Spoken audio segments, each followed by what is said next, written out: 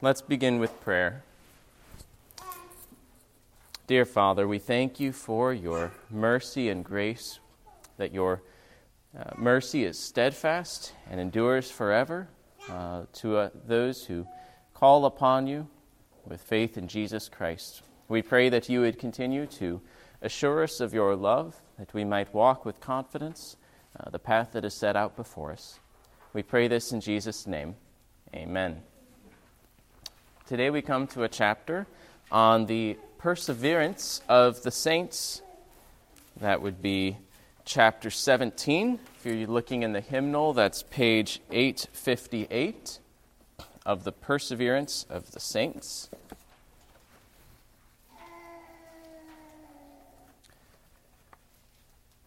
We've looked at our faith in Jesus Christ, our saving faith, the faith by which we receive the gift of salvation, the repentance unto life that we also, in light of God's mercy and our conviction of our sins, turning from sins unto God, with full purpose of new obedience, and then good works that flow from that as we walk the Christian life.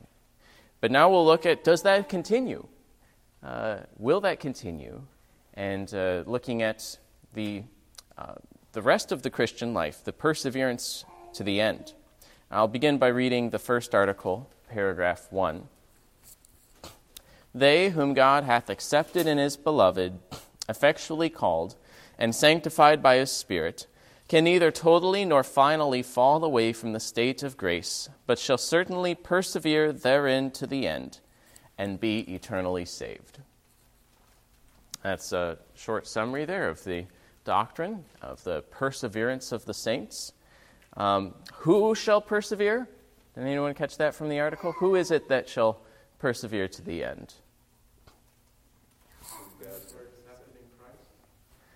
Yes, those whom God has accepted in his beloved, and his beloved would be Christ. Those whom are effectually called, not just externally by the word, but by the word and Spirit, called to faith in Christ, and sanctified by his Spirit, those who are being set apart and empowered unto holiness of life. Those people shall persevere to the end. There are certainly, we'll talk about maybe as we go along, those who are like the seeds in rocky soil or seeds among thorny soil who might come into the church for a time but yet fall away. But those who are effectually called, those whom God has accepted, those who are justified and sanctified and adopted, shall persevere in that state of grace to the end. And what can they not do? What can they not do? It says they can neither totally nor finally fall away from the state of grace. Now, that does imply that they might partially, for a time, there might be disruptions to their spiritual life. We'll come across that in the third. But they shall not lose their salvation. They shall not come under condemnation.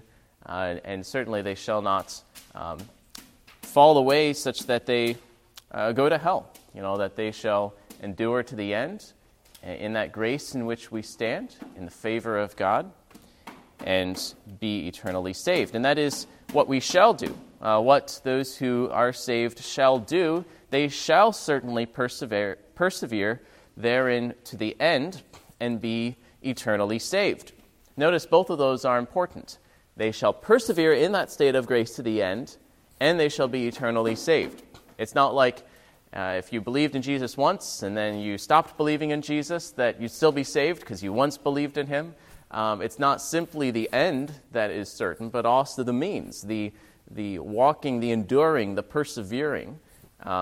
Sometimes there's a once saved, always saved kind of doctrine that's very similar and sometimes the same, but depending on how it's explained, can kind of put all the emphasis on that initial decision or experience and neglect that walk that we still persevere in. That's just the whole name of the doctrine. But we persevere by God's grace, and that's what we'll see in the second article. But first, a little biblical basis. John spends some time on this in John chapter 6, verses 37 through 40, we find that Jesus describes this. Not only that we are drawn effectually by God, that doctrine of effectual calling, and even the doctrine of election, that the Father has given a people to the Son to be saved, but we also have the idea that those people whom he has elected, given to the Son, and those whom he draws to the Son, effectually called, those same people shall be raised on the last day. Let me read verses 37 through 40. All that the Father gives me, so this is Jesus speaking, all that the Father gives me will come to me, and whoever comes to me I will never cast out. For I have come down from heaven not to do my own will, but the will of him who sent me. And this is the will of him who sent me, that I should lose nothing of all that he has given me, but raise it up on the last day. For this is the will of my Father, that everyone who looks on the Son and believes in him should have eternal life, and I will raise him up on the last day. Are there any people that the Father has given to the Son that will not come to him? Alfred, what do you think? Are any of the children? Are there any people that the Father gives to the Son that shall not come to the Son with faith? No, all of those whom he has given to the Son will come to the Son, made willing by God's power. Now, any of those people that come to Jesus, will Jesus cast any of them out? Will Jesus cast away any of those people who have placed their faith in him? No. Now, someone might object, well, maybe he won't cast us away, but maybe we'll cast ourselves away. Did you think about that? Maybe Jesus won't kick us out, but maybe we'll kick ourselves out. But that's contradicted by the next few verses that go on to explain. Not only will Jesus not kick us out, but he will keep us in. He will lose nothing of all that the Father has given him. And not only that, he'll raise him up on the last day. And so there's that eternal salvation that will persevere in Christ, that he will not lose us, and he will raise that same people up on the last day in the resurrection to eternal life.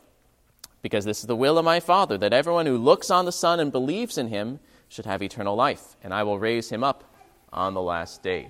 So these things are all brought together. The election of a people, the faith of that people in Christ, and the preservation of that people to the end, that they might be raised up and eternally saved.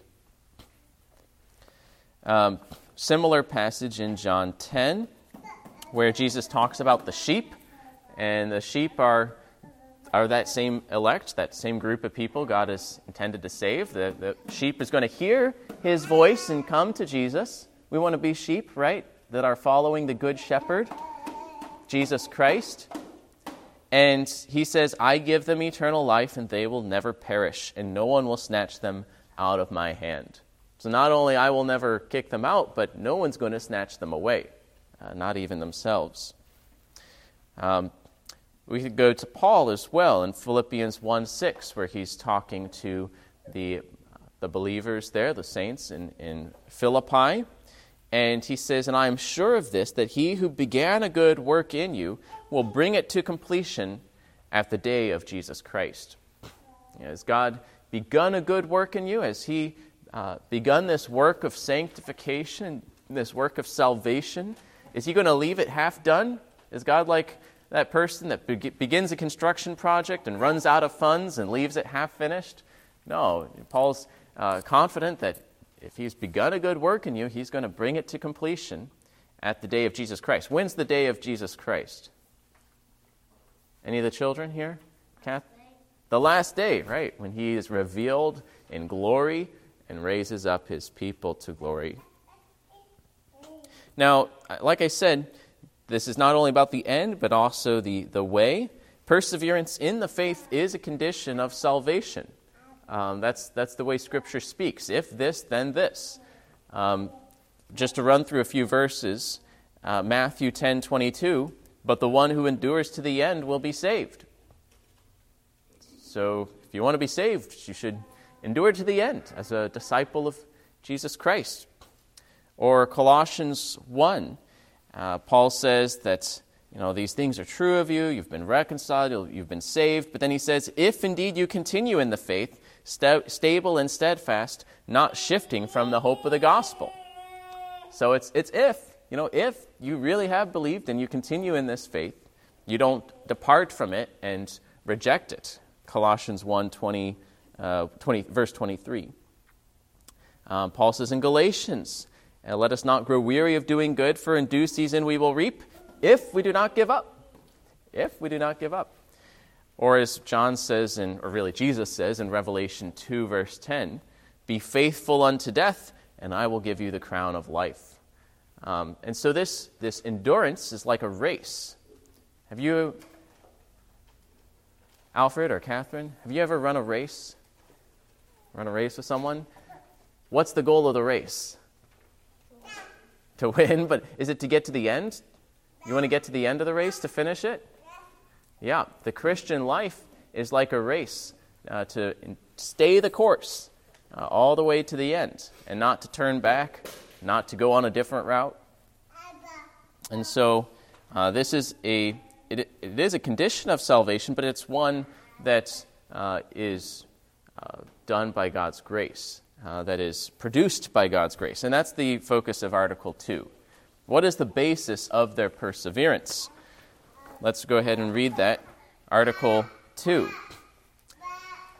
This perseverance of the saints depends not upon their own free will, but upon the immutability of the decree of election, flowing from the free and unchangeable love of God the Father, upon the efficacy of the merit and intercession of Jesus Christ, the abiding of the Spirit, and of the seed of God within them, and the name of the covenant, the nature of the covenant of grace, from all which arise also the certainty and infallibility thereof.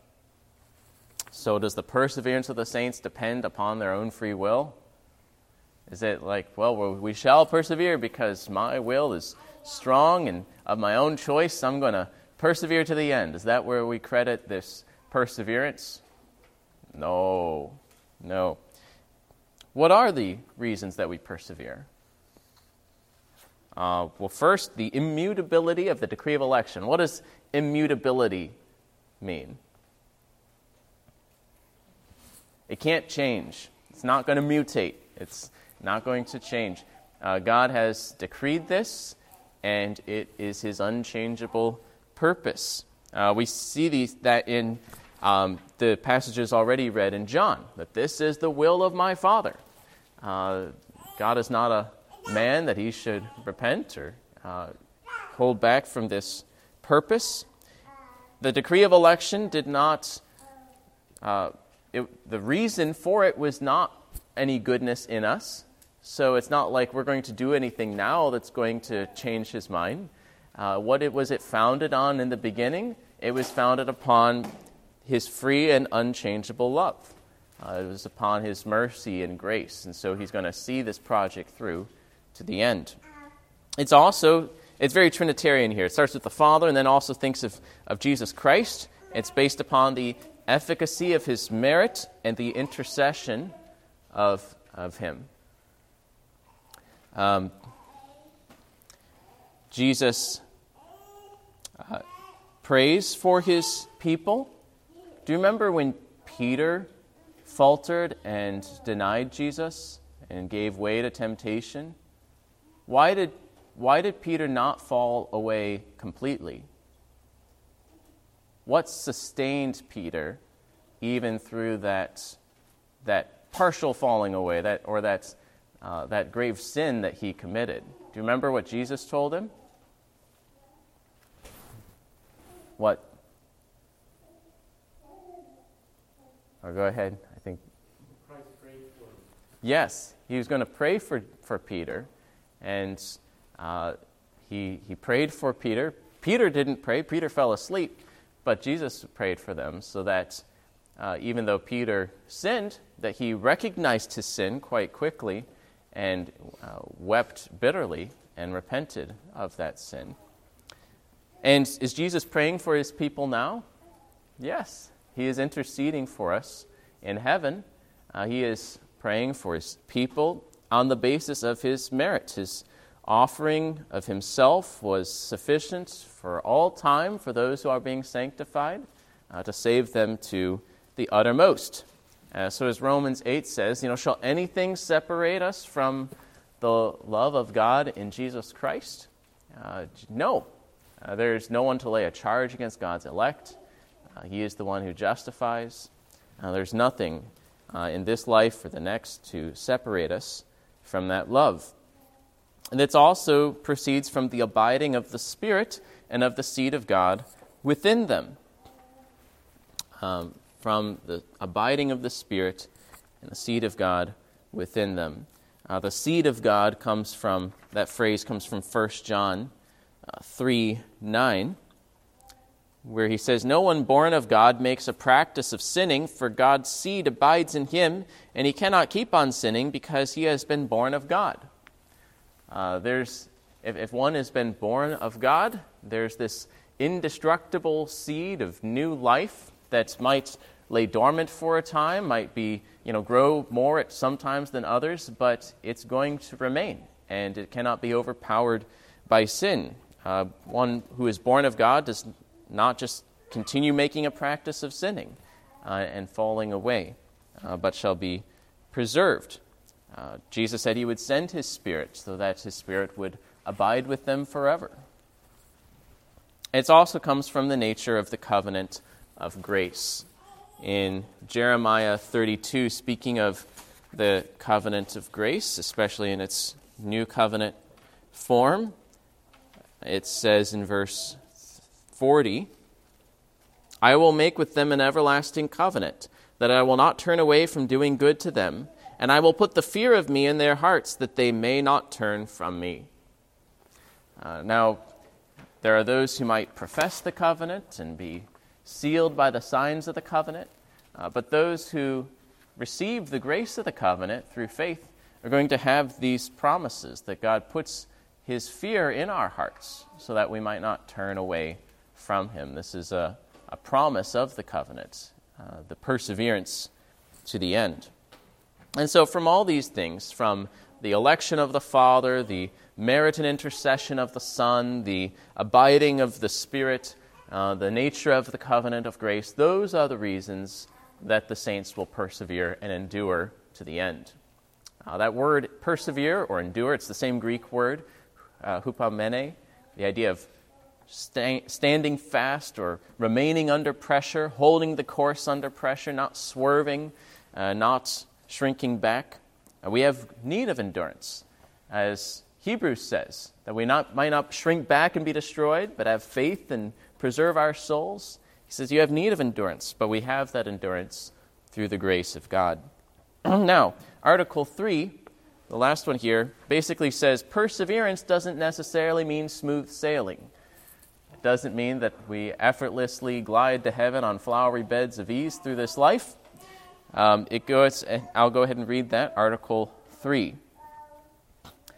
"Nevertheless, they may, through the temptations of Satan and of the world, the prevalency of corruption remaining in them, and the neglect of the means of their preservation, fall into grievous sins, and for a time continue therein, whereby they incur God's displeasure and grieve his Holy Spirit, come to be deprived of some measure of their graces and comforts, have their hearts hardened, and their consciences wounded, hurt and scandalize others, and bring temporal judgments upon themselves."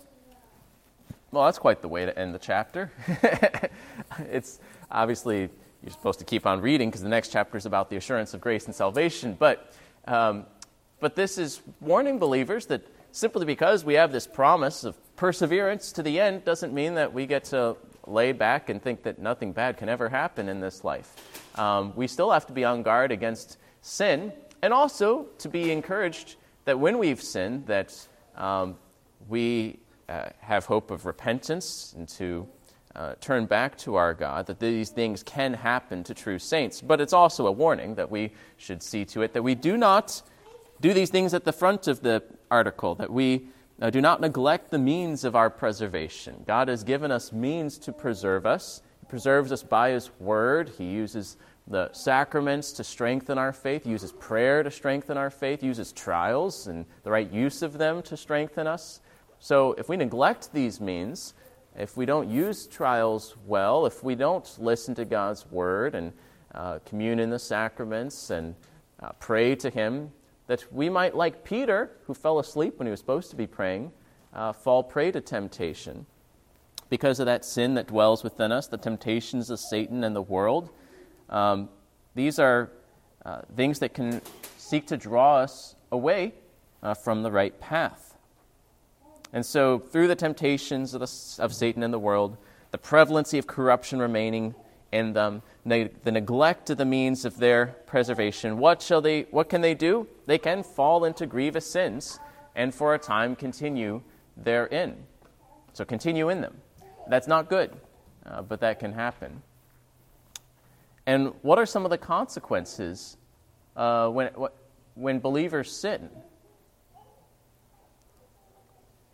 Any of the children here, can you all think of any bad things that would happen if you sinned? What are bad consequences? What are some of the damage that sins can bring? Well, those are the sins, but what do they do to people? Well, do they incur God's displeasure? Is God pleased with those sins? Is God happy when we sin? That like, oh, good job. No, God is, as a father, is displeased when we sin, and it can grieve his Holy Spirit. It doesn't mean that he's going to cast us away, but he is displeased by these things. Also, through falling into grievous sins, a person can come to be deprived of some measure of their graces and comforts. In Christ, we can have an assurance of God's love, a sense of God's love, joy in the Holy Spirit, peace of conscience. But we can have less of those things. Those things can be disrupted when we fall into grievous sins, and we lose the joy of our salvation. We lose some of the blessings. We don't lose salvation, but we can lose some of the blessings of that salvation. This beginning of glory in our hearts, this measure of graces and comforts. Also, sinners, by falling into grievous sins, can have their hearts hardened and their consciences wounded. You become less sensitive to sin. Remember when David sinned with murder and adultery, that he continued for a time without really confessing his sin. It took the prophet to really provoke him before it came home to him. But his conscience was kind of hardened or desensitized for a time by his own self-deception and trying to hide his sin. And that's a horrible thing. We want our hearts to be sensitive to God, that we might not fall into more sins, that we might seek to please him and do what is right. Also, by these sins, believers can hurt and scandalize others. We can cause other people to stumble. We can tempt other people to sin and hurt them that way. We can also just hurt them. If you hit someone, they would get hurt physically. You can do things that hurt them emotionally or physically, and that makes our sins worse and bring temporal judgments upon themselves. Certainly David knew the experience of temporal judgments upon himself. He was forgiven. God didn't cast him away. God sent his prophet to restore him. God forgave him, but he would still experience trouble in his household. A discipline for the sins that he had committed.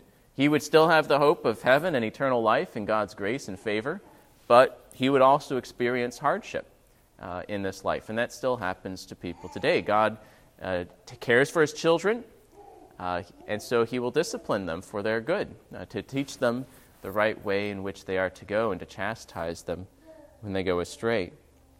We find that even in the New Testament, where people were partaking of the Lord's Supper in an unworthy manner, where the congregation was being judged and called to repentance and to examine themselves.